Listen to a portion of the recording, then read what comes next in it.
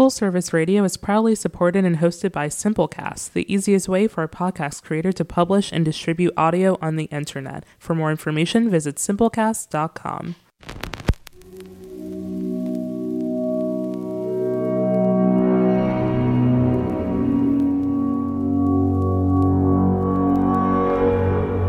Full Service Radio.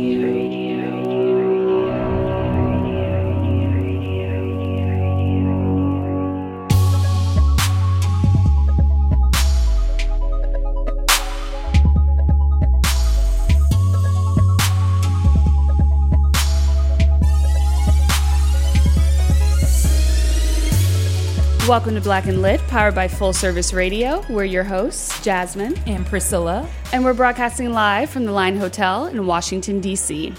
Black and Lit is a multimedia brand celebrating dope Black people doing the things they love without boundaries. Each week, we're bringing you inspiring stories of tastemakers, artists, and entrepreneurs of color who are taking risks to create the life they want. All right, so we're getting ready to close out 2019, and it's been a major year for Black and Lit. We've done a lot of really cool stuff, and I'm personally so proud of us, Priscilla. I'm super excited. I feel like we literally manifested this opportunity. All the stuff we've All manifested. the stuff. So much stuff this year has just been like Jasmine and I sitting on the couch being like, let's do this one day. What if we do this? What if we do this? Like, words are powerful, and we saw a lot of that come to light this year. But the end of the year has really got us reflecting on all the people that have made waves and made a mark in our community and beyond, really. And there's probably one name you've likely heard a lot this past year. You don't even have to be in the food industry or even a resident of DC to know that Kwame Onwuachi has dominated this year. He is a Washington, D.C. based chef. He's running a wildly successful Afro-Caribbean restaurant called Kith and Ken. It's in the Wharf here in D.C. He's also published a memoir called Notes of a Young Black Chef at only 29 years old. He's won the 2009 James Beard Award for the Rising Star Chef. And if you don't know, the James Beard Award is basically the Oscars of the food world. Like, so many chefs go their whole lives without even seeing one, and Kwame has accomplished this and so much more before the age of 30. Huge welcome to my friend Kwame Onwuachi. Thank you. Thank you. Welcome. Thank you so much. It's good to be here. Yeah, thank you so much. That was a hell of an an introduction. Yeah? Yeah, it was well, great. Thank you. And I feel like there's still so many more accolades that weren't even included in that brief description that Jasmine gave. It goes on and on. It goes on and on. Yeah, it's been a crazy year. Yeah, and I first became familiar with your work actually through OK Africa. They reached out to me and they were like, "Oh, would you like to interview Kwame this year? We would love to learn more about his restaurant, Kith and Ken." So reached out, did the interview with you, which was really dope.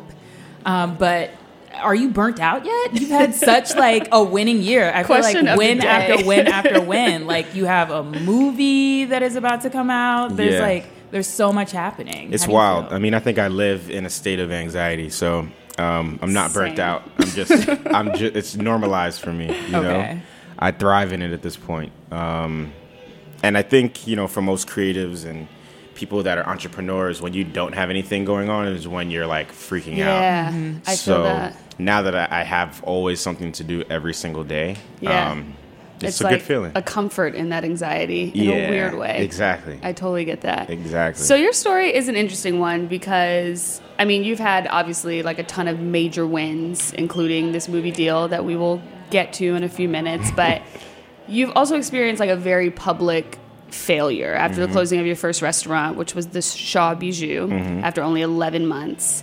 And you had some difficulties growing up in the Bronx. Yeah. Your mom sent you to Nigeria for being a badass little kid.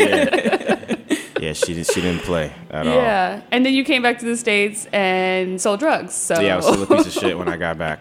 It didn't really turn me around that much, but yeah, I think what Nigeria did for me was really teach me what to appreciate here. And as I got older, those things that I needed to appreciate became more apparent.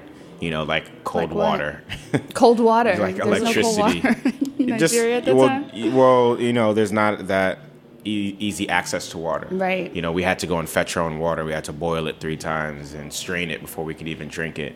So that easy access to, you know, the basic things that we have here, electricity, going to the grocery store and getting a pack of chicken wings or whatever. Like, I had to raise all that when I was out there. How old were you when you were there? I was 10 to 12. So she told me I was going out there for 2 weeks and then left me there for 2 years. Wow. Yeah. How did you feel being there for 2 years? Were you like I was trying crushed. to contact your mom and be like, send me back? Or did you sort of fall in love with being there and learning all of those things? Just like this newfound storm that I'm in, it became normalized and it became home and it became comforting to go and fetch the water. Right. And that became like a ritual, you know? Do you have any food memories from that time? Oh, yeah. I mean, I remember I didn't eat for a month straight just because of the food was so polarizing to me, you know, coming from living in America. Now I ate Nigerian food every now and then, a goosey stew. This is staples, like pepper soup. But we had like okra stew, which was like the slimiest thing I've ever seen in my entire life. That sounds delicious to me. It sounds good as an adult, but as a 10-year-old kid, right? You're like, seeing what the hell a is plop this? of, you know, a spoon go down and lift it up, and the string is still to the spoon. I don't think that's my thing. I could do fried okra, but Just a give me stewed the okra. not it's not a okra I love stew. it now. But you know, things like that, or onion stew on rice for breakfast, it just wasn't something that I was used to eating. Right. So I ate just ground nuts, just like these West African peanuts, for a month straight, and then I tried the okra stew one day. I was really hungry and it was delicious. So like, I have a lot of food memories of like killing livestock. You know, With your bare hands? Yes. Well, What? with a blade. No. I wasn't Not like, with his bare I wasn't like hands. strangling That sounds chickens. so I had this Crazy. mental image of you like choking on it. Choking a Choking chicken. a chicken. Come here, We're- chicken. Oh, God. Your mind is going Not with in that crazy voice, places though. right Let's now. move on from that. And then just like ripping the hair off of it. I don't and even then think like, Priscilla got the joke. Yeah. never mind. I was all over Let's that. move on. But I made the mistake of naming the animals because you know, I was an American yeah. kid, and here's Red They're and pets. Goofy and this, and then Yeah. my grandfather was like, "Go get one of the chickens," and tells me to choose which one I want to die. Damn. So yeah, That's rough. I mean, I have a lot of food memories out there, and I think it directly attributed to my career in a sense, you know, because I knew there was a real sum factor for where things came from, Right. and I knew what it took and what energy it took to produce it. Yeah. So what was the moment that you turned your life around? Like, how did you go from being exiled from your mother's home to coming back and hustling on the streets of the Bronx Well- to here? Well, I was hustling, and then I went to college and continued hustling because I just didn't have any money. Where'd you go to school? University of Bridgeport. Okay. And I remember my mom sent me to school, and she was like, "Here's $20 is all I have." And I was Wow. like, "Fuck! Like, What am I going to do with how am I that? gonna eat? This is like one day's worth of food." Right. So I was sitting in my dorm, and my best friend, his mom was a nurse, and he lived in the projects, so like they didn't pay any rent, and she would send him care packages. So he had all these Hawaiian punches lined up on his like shelf over his bed.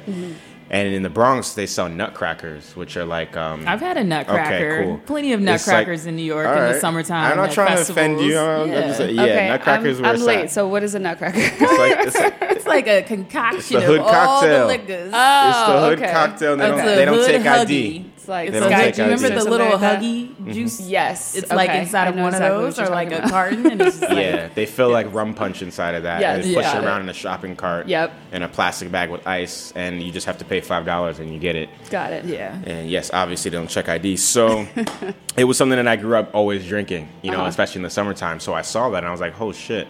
All right, so I just went to the liquor store, bought a bottle of Bacardi, and then asked him to borrow just a pack of his Hawaiian punch, like the single Hawaiian punches Yeah. with the pop tops. And I poured half of it out, poured rum in it, and sold that. I figured I can charge $10 because we're out of town. Where know? were you selling these? Just like walking down the street? In the I was in the Bronx, or- dorm. I was in my dorm. okay. I was in Dorms. That's so college. smart. Okay. Yeah. So That makes everyone sense. was like, hell yeah, I'll buy that. That's brilliant. So then that went to, you know, enough money to buy an ounce, and enough money to buy a quarter pound, and then enough money to buy, you know, a what? pack of ecstasy pills, of weed, a Okay. quarter pound of weed. That's generally understood. Jasmine's a little late to the game. It's all right. I'm just like, what were you saying? I went to school at Quarter Temple. pound of It was flour. the hood.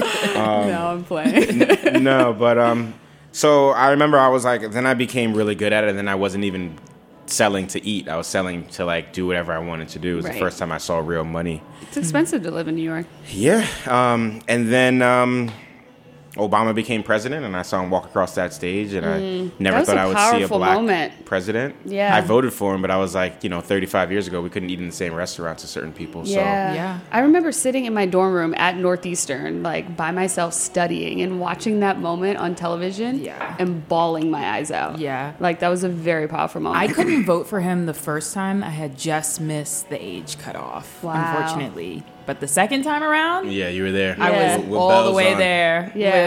with everything, with my Obama T-shirt on, like somebody's auntie. You had a calendar in your house. Yeah. So that was your wake up call? That was when you were like, I saw gotta a get my black life man together? walk across that stage, and I was like, what am I doing with my life? I'm wasting my talents, my charisma on Yeah. on a dead end road. Bullshit. I never met any successful drug dealers where I came from. Right. And even if I did, they were like always ducking the law or ducking adversity. It's a dead end. It's There's just Yeah. no good that comes out of it. Yeah. so ever. I flushed all of my like ecstasy pills down the toilet. I gave away all the plants that I was growing and smoked whatever I had left of the weed. And Smart. This Yeah. sounds like Paid in Full, but like Priscilla's But, favorite like, movie. but the Eureka No. moment, Paid in Full is my favorite movie of all time. why is this every dude's favorite movie? Every dude from New York. It's the best movie Yeah. ever. It is the best movie ever.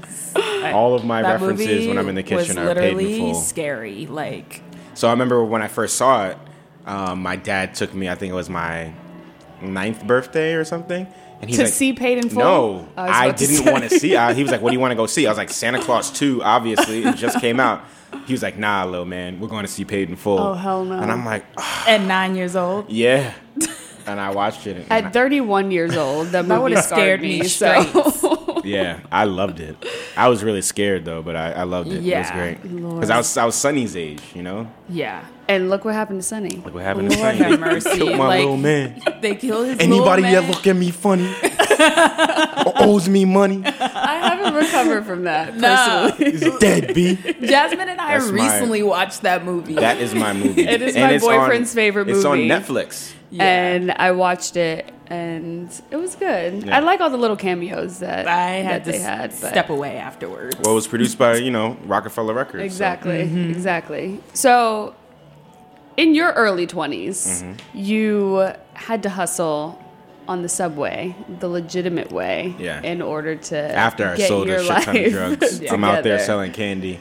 You were selling candy on the subway. I feel like you usually see people doing that are actually 9 years old or 10 years old, but you did it in your early 20s. Yeah, because I was on game of what they were doing. They were making a lot of money, but also people don't know that that's like a racketeering ring.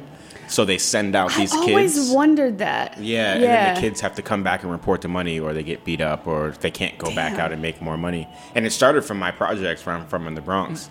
So I almost got beat up one time. I didn't know how rigorous it was. And these two older kids, or same age as me, came on the train and were about to jump me because I was on their cipher. On which their turf. There's a word for it, a cipher, like their train route. Yeah. Yeah. And then I was able to pass a couple codes that only someone that lived on Webster would know, and they didn't beat me up. And I was just like, I don't have time for this. I'm a You grown were ass about to man. get beat up by 11-year-old kids? No. They were my age. So this was like the turf area to sell the candy, right? It's Or- everyone has their own cipher. So Okay. you're appointed the E train, or you're appointed the F train, or something like That's that. wild. So I stumbled upon someone else's turf and didn't know that there were turf wars. With the candy sales. Yeah. That's wild. And unfortunately for me, I didn't stumble upon 11-year-olds. I stumbled upon like Real live adults. 27-year-olds. That's Yeah. crazy. How long did you have to do that? I did it for 2 months.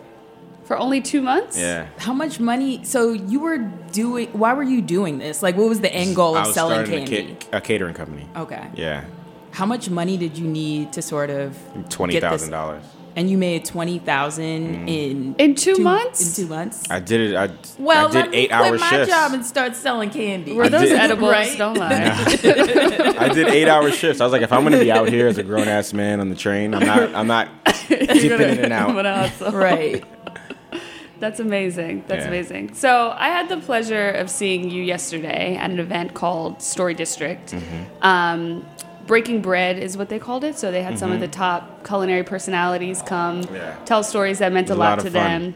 I thought you were hilarious. I thought you were amazing. You told a couple stories that like actually really stuck with me, which I guess are also in your book.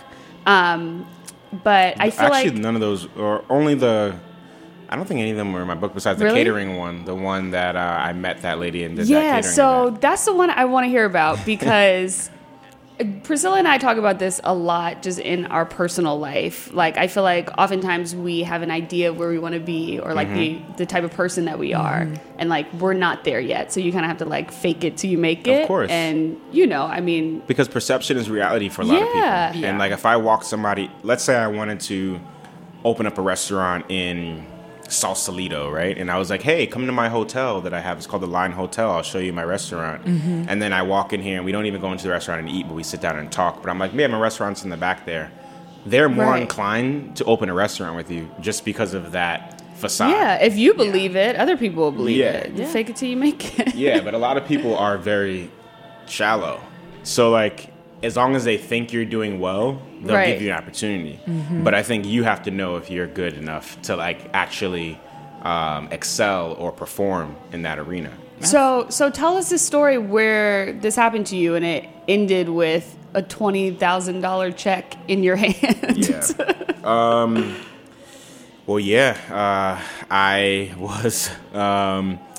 I was actually dating this girl who was like a celebrity yoga instructor, and she was just like, you know, you need to be doing like better and like bigger things. I'm doing this thing with Soho House. You need to come by and check it out. Like Steve Stout's going to be there.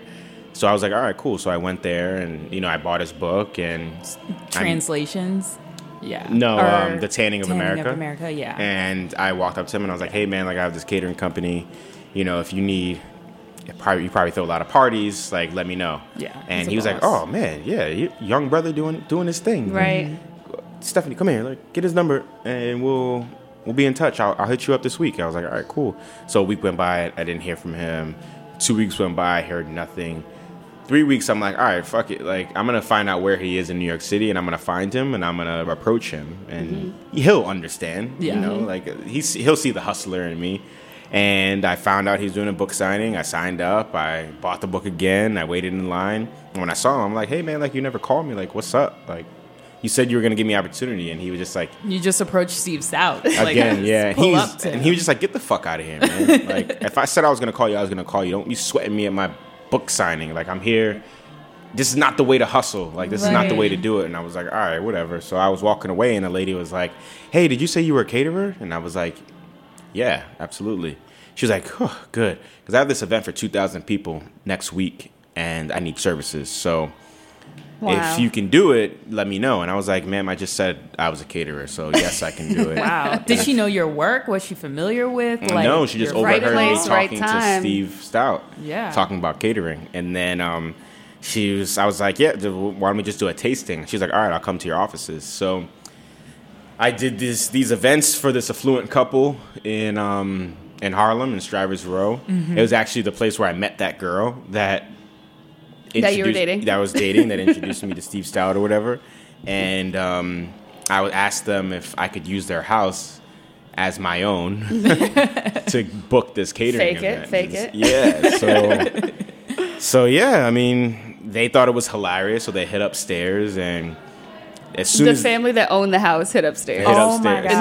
In their own mansion in the middle of Harlem in Strivers Row, where like Langston Hughes probably lived. Those are some good people. They were good. And she came in. She had her partner with her, and I mean, they thought I was like the Black Count. Like, I had this dope ass crib. I was like 21 years old. And I was hoping they didn't like see the pictures of random black people all over the house, because you know it was not my house. Right. And honestly, it was over when they walked in the door. Like, I did the tasting, and it was sold them great. Just from like just the image, exactly. the perception of who you were, the finesse. And interesting. Like, what? They barely finished their food, and they wrote me a check for $20,000.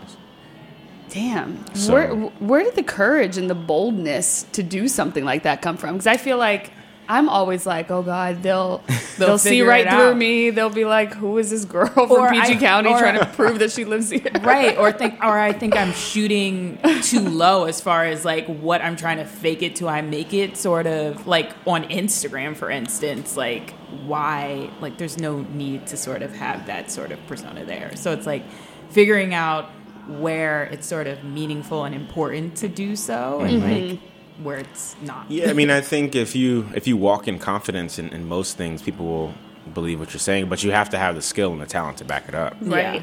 So, like, if you don't have the money to afford a $7 million home in the middle of, Harlem, Right. but you do have the culinary talents to do it, you're just using it as a stepping stone to get to where you need to be. Right. I think people that are actually faking it until they make it and they have no substance with them, I think they're on a course for a dead end. Right. But I've been cooking since I was 5 years old. My mother had a catering company in my house. So You were cooking at 5? yeah, my mother started a catering company in our house in the Bronx. And she That's so dope. had no employees, so me and my sister had to help out. What were you helping her make? She did like Creole food and African and Caribbean food, so like shrimp etouffee and gumbo and jambalaya and suya and jollof rice and agusi stew and things like that. But I learned a lot of technique at a very young age. So, with that opportunity, I knew I was using that home as a facade, but then I knew I could actually back up the work if I got the work. Yeah. And I feel like you just need that opportunity sometimes. Yeah. And Just need the how door you open. get that opportunity, no one needs to worry about. You just need that $7 million door open. Exactly. You're good. Exactly. So So I take it that event that they hired you for went well. It wasn't a complete disaster. We crushed it. I mean, I called my mom for some help, and she flew up from New Orleans. Call mom for backup. I needed love it. some backup. She taught me how to prep and purchase for that many people. Was that your first gig that was that big? Yeah. Yeah. Yeah. I don't think I've ever even done a gig that big since. Really? 2,000 people. That's like a lot of people. That's a lot. That's crazy. So yeah, we crushed it, and that lady actually became my mentor afterwards, and introduced me to like people in the Food Network, and would like kind of like guide my path afterwards. And we're actually doing a panel on the main stage at South by Southwest this year. No kidding. Yeah. Did you ever tell her that story? She read it in the book. She read it. What was her response? She was hitting me. She was like, "I could have lost everything. What the hell is wrong with you?" Like laughing, but like seriously upset. Wow. Yeah. Moral to the story: fake it till you make it. But we're still cool to this day, so it's all good. That's dope. Yeah. All right, we're going to take a quick break. When we come back, we're going to talk to Kwame about his life right now with Kith and Kin and how he got there. We'll be right back. Sounds good.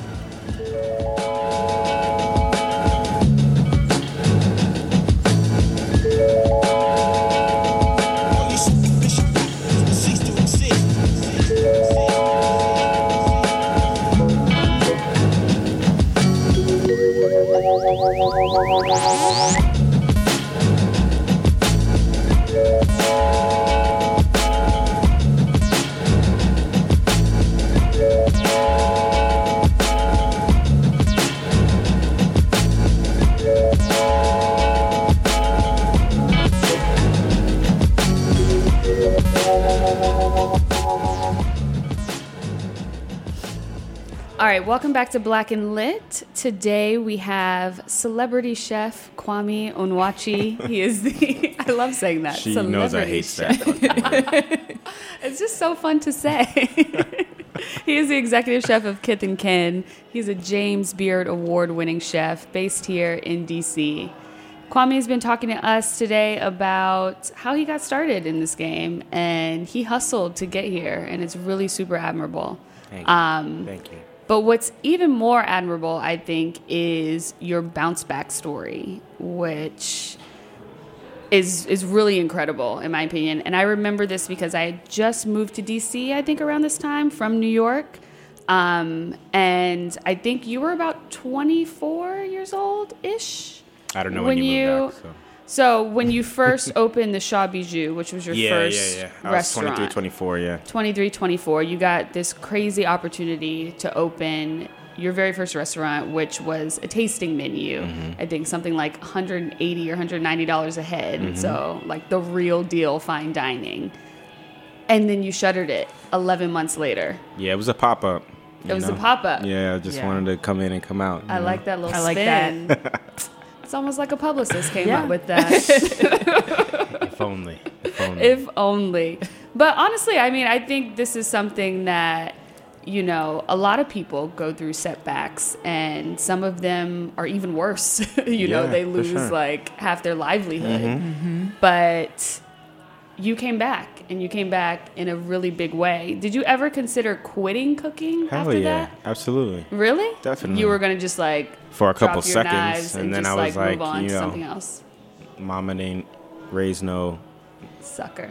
or other words I was gonna say, but Say whatever you want on here. But no, I mean, absolutely. I mean, you always have these moments of self-doubt, even when things are going swimmingly. It's like, when is this gonna end? Is this just happening for a season? You know, when the restaurant closed, it was my I mean, even though I was young and I was just starting, it was my first restaurant. I felt it was so public that there was no way I could come back from this moment. Right. And then I took a step back and thought about my life story up until this point, and how where I come from, people don't even make it this far. You know, where I come from, what I did was making it. You know, and anything else happens is I'm playing with house money at that point. You know, and it's all a win. So I decided to keep going. You know, and I secretly actually opened a restaurant. Shortly after, I opened a restaurant a month later. I never really told anybody about it. You opened Kit and Kin a month later, or No, another? What is opened this like a secret restaurant. What is the secret restaurant? It was called Gorsha. Oh, And it was Where an was it? Ethiopian restaurant. It was in Union Market. No kidding. really? And I just wanted to cook again. And how long did you have that going? It just closed like a month ago. Really? Yeah. Really? What? Yeah. Like I've never told anybody this. I haven't read Is this an anything about exclusive this. to Like, Black It's and Lit exclusive. on Full Service It's a Radio? Black and Lit What? exclusive, literally and figuratively. Why didn't you want to put it out there, or sort of? Because I just wanted to cook without media in my face. I wanted to cook without having to answer interviews. I wanted to cook without having to answer emails about why I was doing an inspiration behind this and this, that, and the third. I just wanted to fucking cook, you know, get back to what I came into this game doing. Yeah. So I actually just hid in the kitchen, and I had my friend act as the owner and chef, and I just cooked. And that was I it. cooked Ethiopian food. I did Ethiopian fast casual. I did little bowls of Ethiopian food, and you can get your like crunchy injera on top, and you know. I feel like, like I writing under remembered an this in anonymous. Union Market. Yeah. It was open for what, like It was open 2 for like years? a year. Yeah, almost 2 years. Yeah, it's called Gorsha. Yeah, it was towards the end near Fishwife, and How did it I was miss great. out on eating here? I bet everybody at Eater is going to be so mad that they're they gonna be didn't tight. know. I mean, it's funny because like Andrew Zimmerman, who's a really good friend of mine now, Yeah. he came because he had a show called the AZ List, and it was like dope ass restaurants in different countries, and he came to Gorsha, but I couldn't come out of the kitchen because I didn't want anyone to know that I was a part of it. Wow. So I was just in the back, That's and impressive that you were able to hide that secret for Yeah. that long. I was like, I was as a upset, food publicist, but I was like, upset. I'm shocked. You know what I'm saying? Like I was just upset. Like I thought there were many reasons of why Shaw Bijou closed. I mean, there was a lack of capital. You know, there were critics that came in and didn't like it. You know, there was Right. a public that was like generally like pitchfork and like, you know, tiki torch. Like fuck this restaurant. Why do you think Yeah. that was the case? I don't like, know. why do you I mean, think I can people ponder my own.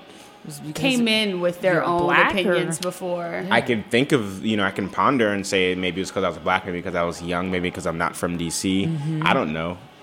People have I this can't put idea this- of like, you know, you have to pay your dues. Mm-hmm. Like you can't reach, you know, a high level of success too young because it means you didn't truly work Yeah. for it. Do you feel like that could have been a reason? Absolutely. Did you experience that? Absolutely. I think that was a majority of the reason, but a lot of those people that are saying that they don't come from where I come from. So they don't know what the fuck it really means to pay your dues. They don't know how much They doesn't work to know- get it doesn't, here. Yeah, they don't know how many like people that aren't alive that I grew up with that we paid our dues at a younger age from like playing the game to the point where we can stay alive.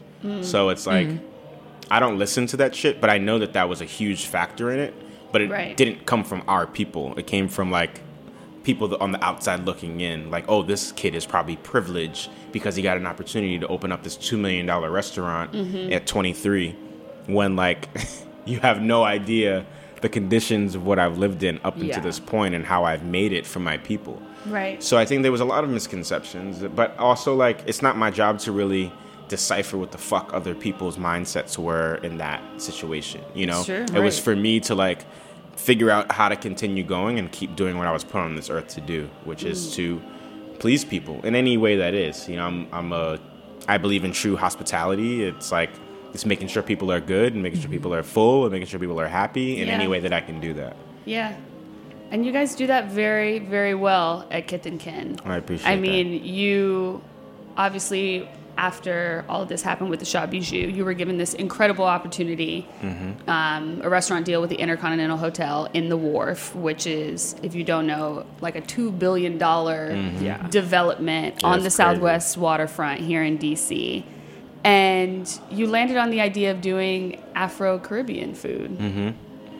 Did you feel like that was a risk? Were you like, fuck it, I'm just going to do what I want now? I remember being in the boardroom, and I didn't even know they were going to ask me my concept or anything, but I had a kind of an idea of what I wanted to do.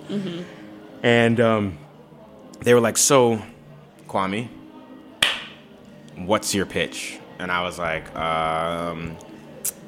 Afro-Caribbean cuisine. And I remember the whole boardroom going silent. Were you the only black man? I was the only black man. It was a whole boardroom of white guys. There was a French guy on a conference call, on the phone, on the middle console shit. Like, no, he was paying attention, but he was like calling in. Oh, wow. And the first thing was like, what is Afro-Caribbean food? What does that mean?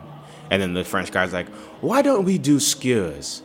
Skewers and Greek cuisine. We're on the wharf. And I was just like, in that moment, it was one of those fight or fight moments that like I had, you know, whether I was doing the catering events and like faking my way till I make it, but also that like, fuck it mentality. Like, I was like, listen, my name is Kwame Onwuachi. Yeah, it was like, and I'm not doing Greek food. I'm doing Afro-Caribbean cuisine. And I can teach you what that is, but don't start spurting out random cuisines that I'm just going to piggyback on because of the location. It's more than that. And I did research on it was the meeting, one of the largest meeting grounds for enslaved Africans and Native Americans in that area. It was where the largest slave outbreak happened on the wharf, where a slave commandeered the ship and went down the Potomac. That was where, like, Georgetown University sold slaves. Sold the slaves. In order to pay back their own debt. Where my close family member, Aunt Maxime, is the last descendant from that group. You know what I mean? And I discovered that from doing research and scrolling down and looking at the New York Times and seeing a picture of Aunt Maxime there. Wow. And I'm like, holy shit. Like, no, this is what I got to do. You know, this is what I need to represent. And I have a strong, you know, call it crazy or whatever, but like whatever my feeling is, I just go with it. Yeah. In my personal life or professionally, I just go with my instincts. And discovering all these things, it made me feel that this is what I needed to do. So I presented in the boardroom. They were the gas, you know, the white gasp and stuff, and I just pushed through and I powered through. Yeah, it was like you weren't going to suppress your historical self. You were like, this has to be represented in this space for so many more reasons beyond just me. Business plan. Yeah. But how did you even get invited into that boardroom to begin with after a failure like that? Like, they had a couple people that went to the Shaw Bijou and it was dope. And they said they wanted to see this continue on. Wow. I also had advocates there that were behind the scenes, you know, that were just like, you know, there was this woman that worked there and she was brown from the Middle East and she didn't want to see a Mediterranean restaurant on the wharf. She wanted to see something that was a little bit more impactful. So she was a silent ally for me at that time, you know, and I had allies, and I had allies from peers, who was director of marketing, also to ownership that reached out to me directly, that had friends that came to the Shaw Bijou and really enjoyed it. Wow. I want to say that's lucky. Like, I was just about to say that's very lucky, but it's not. I feel like you worked hard for that. Yeah, and you actually like that's skill backing up serendipity, I guess you could say. That's a good way to put it. Yeah. I like that too.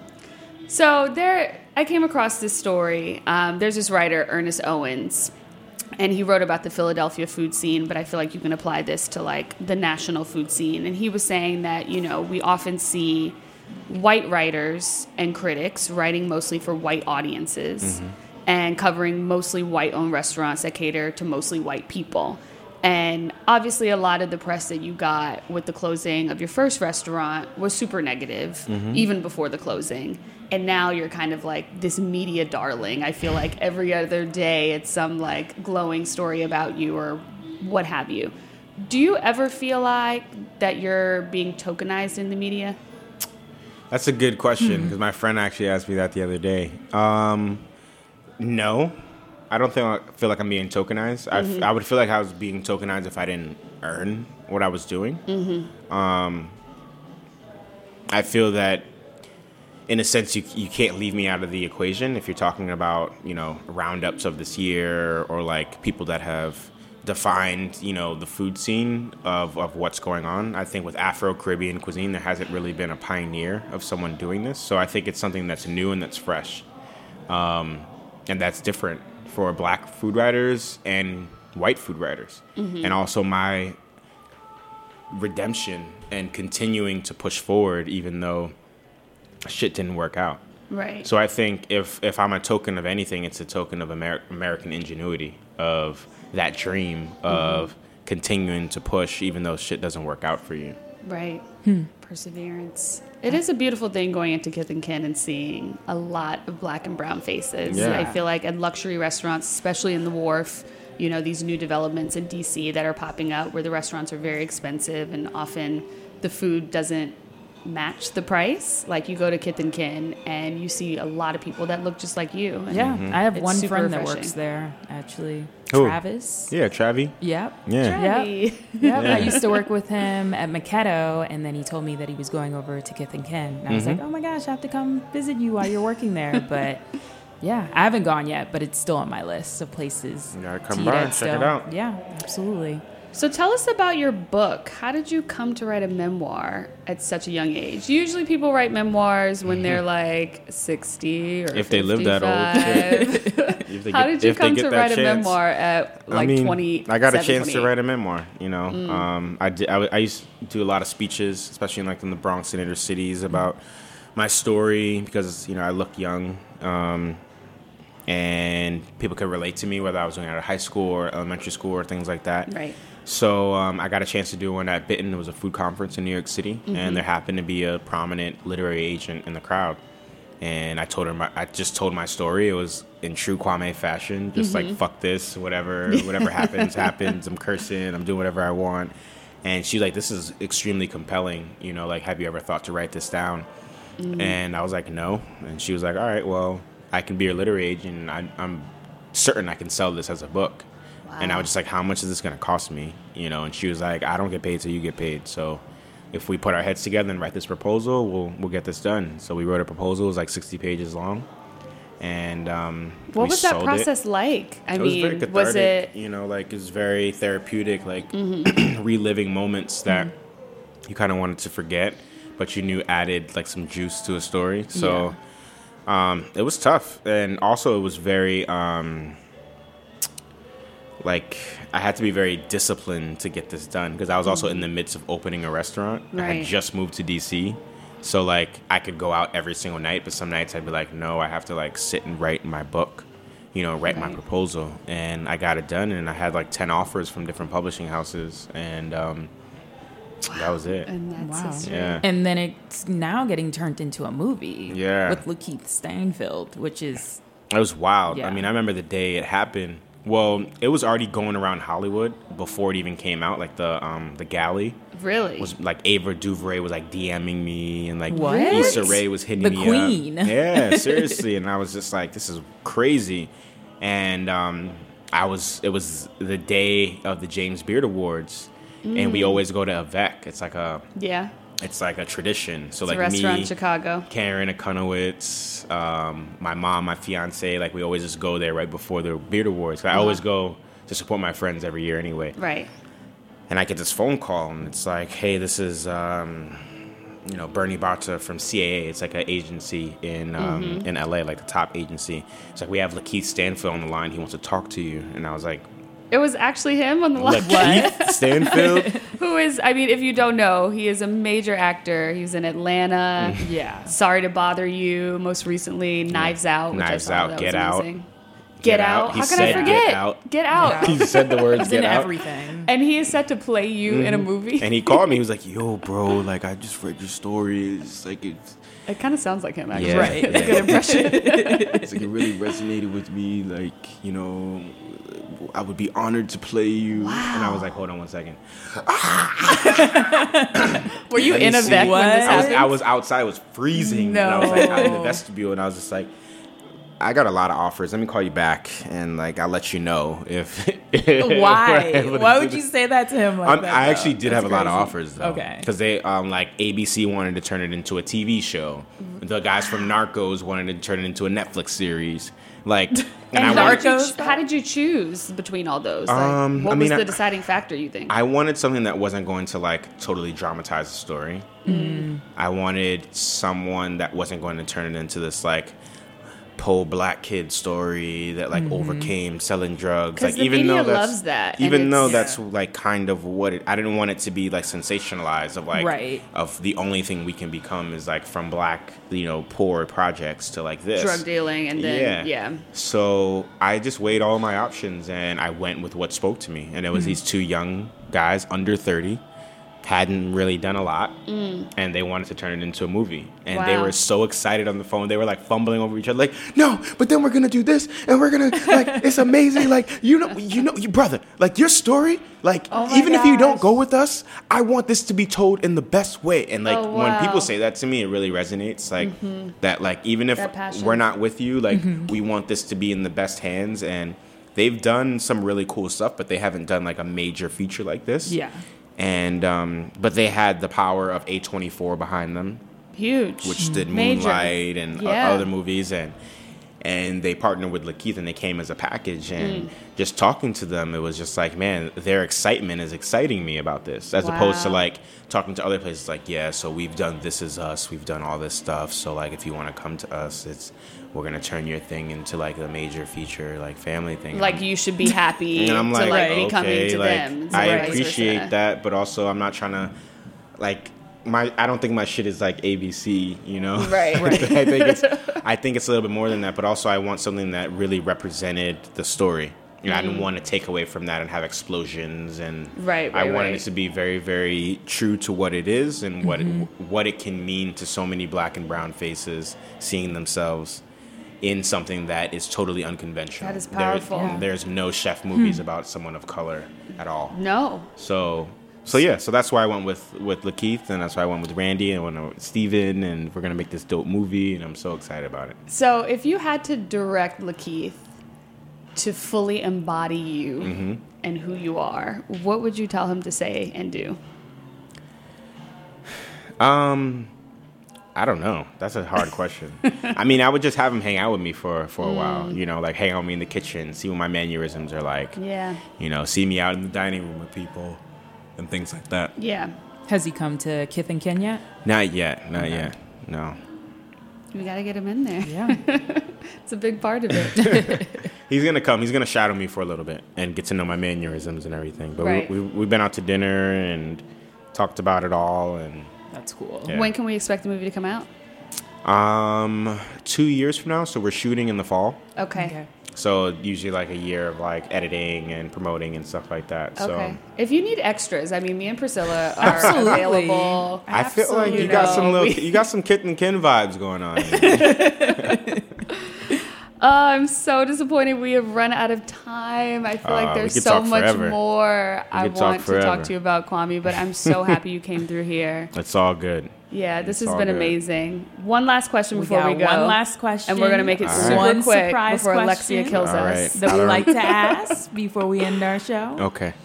If you had a soundtrack to your life, if you're just like in the kitchen whipping up some great food, what would be playing in the background? What song would there be? The Miseducation of Lauryn Hill. The whole album? The whole album, start to Hell finish. yeah. That's Or one of my Reasonable favorites. Doubt. Okay. And if Paid in Full has a soundtrack, that whole motherfucker. The whole thing. But no, Miseducation in Lauryn Hill is something that I play when I'm happy, when I'm sad. It just hits all emotions. Yeah, so. I agree. I feel you. It's a classic. Yeah, it's a classic. Kwame, thank you so much for hanging out with us. We really appreciate it. Please go see Kwame at his restaurant, Kith and Kin. It's in DC's Wharf Development. As you know, you can find us on Instagram at BLCKNLIT, online at blackandlit.org. We're super proud to partner with Full Service Radio. Please be sure to rate, review, and subscribe. And we will see you next year in 2020. See you next year. Peace. Thanks for listening to this program on Full Service Radio, broadcasting and recording from the Line Hotel in Adams Morgan, Washington, D.C. Full Service Radio programming can be accessed live and archived on fullserviceradio.org. Our talk programming is available on most podcast apps like iTunes and Stitcher, and our DJ sets are available on mixcloud.com/fullserviceradio. Full Service Radio features over 30 weekly shows and over 50 local hosts covering every topic imaginable. If you want to be a guest or get involved, email us at info@fullserviceradio.org. Follow us on Twitter at FullServiceRDO, on Instagram and Facebook at Full Service Radio. Thanks for listening.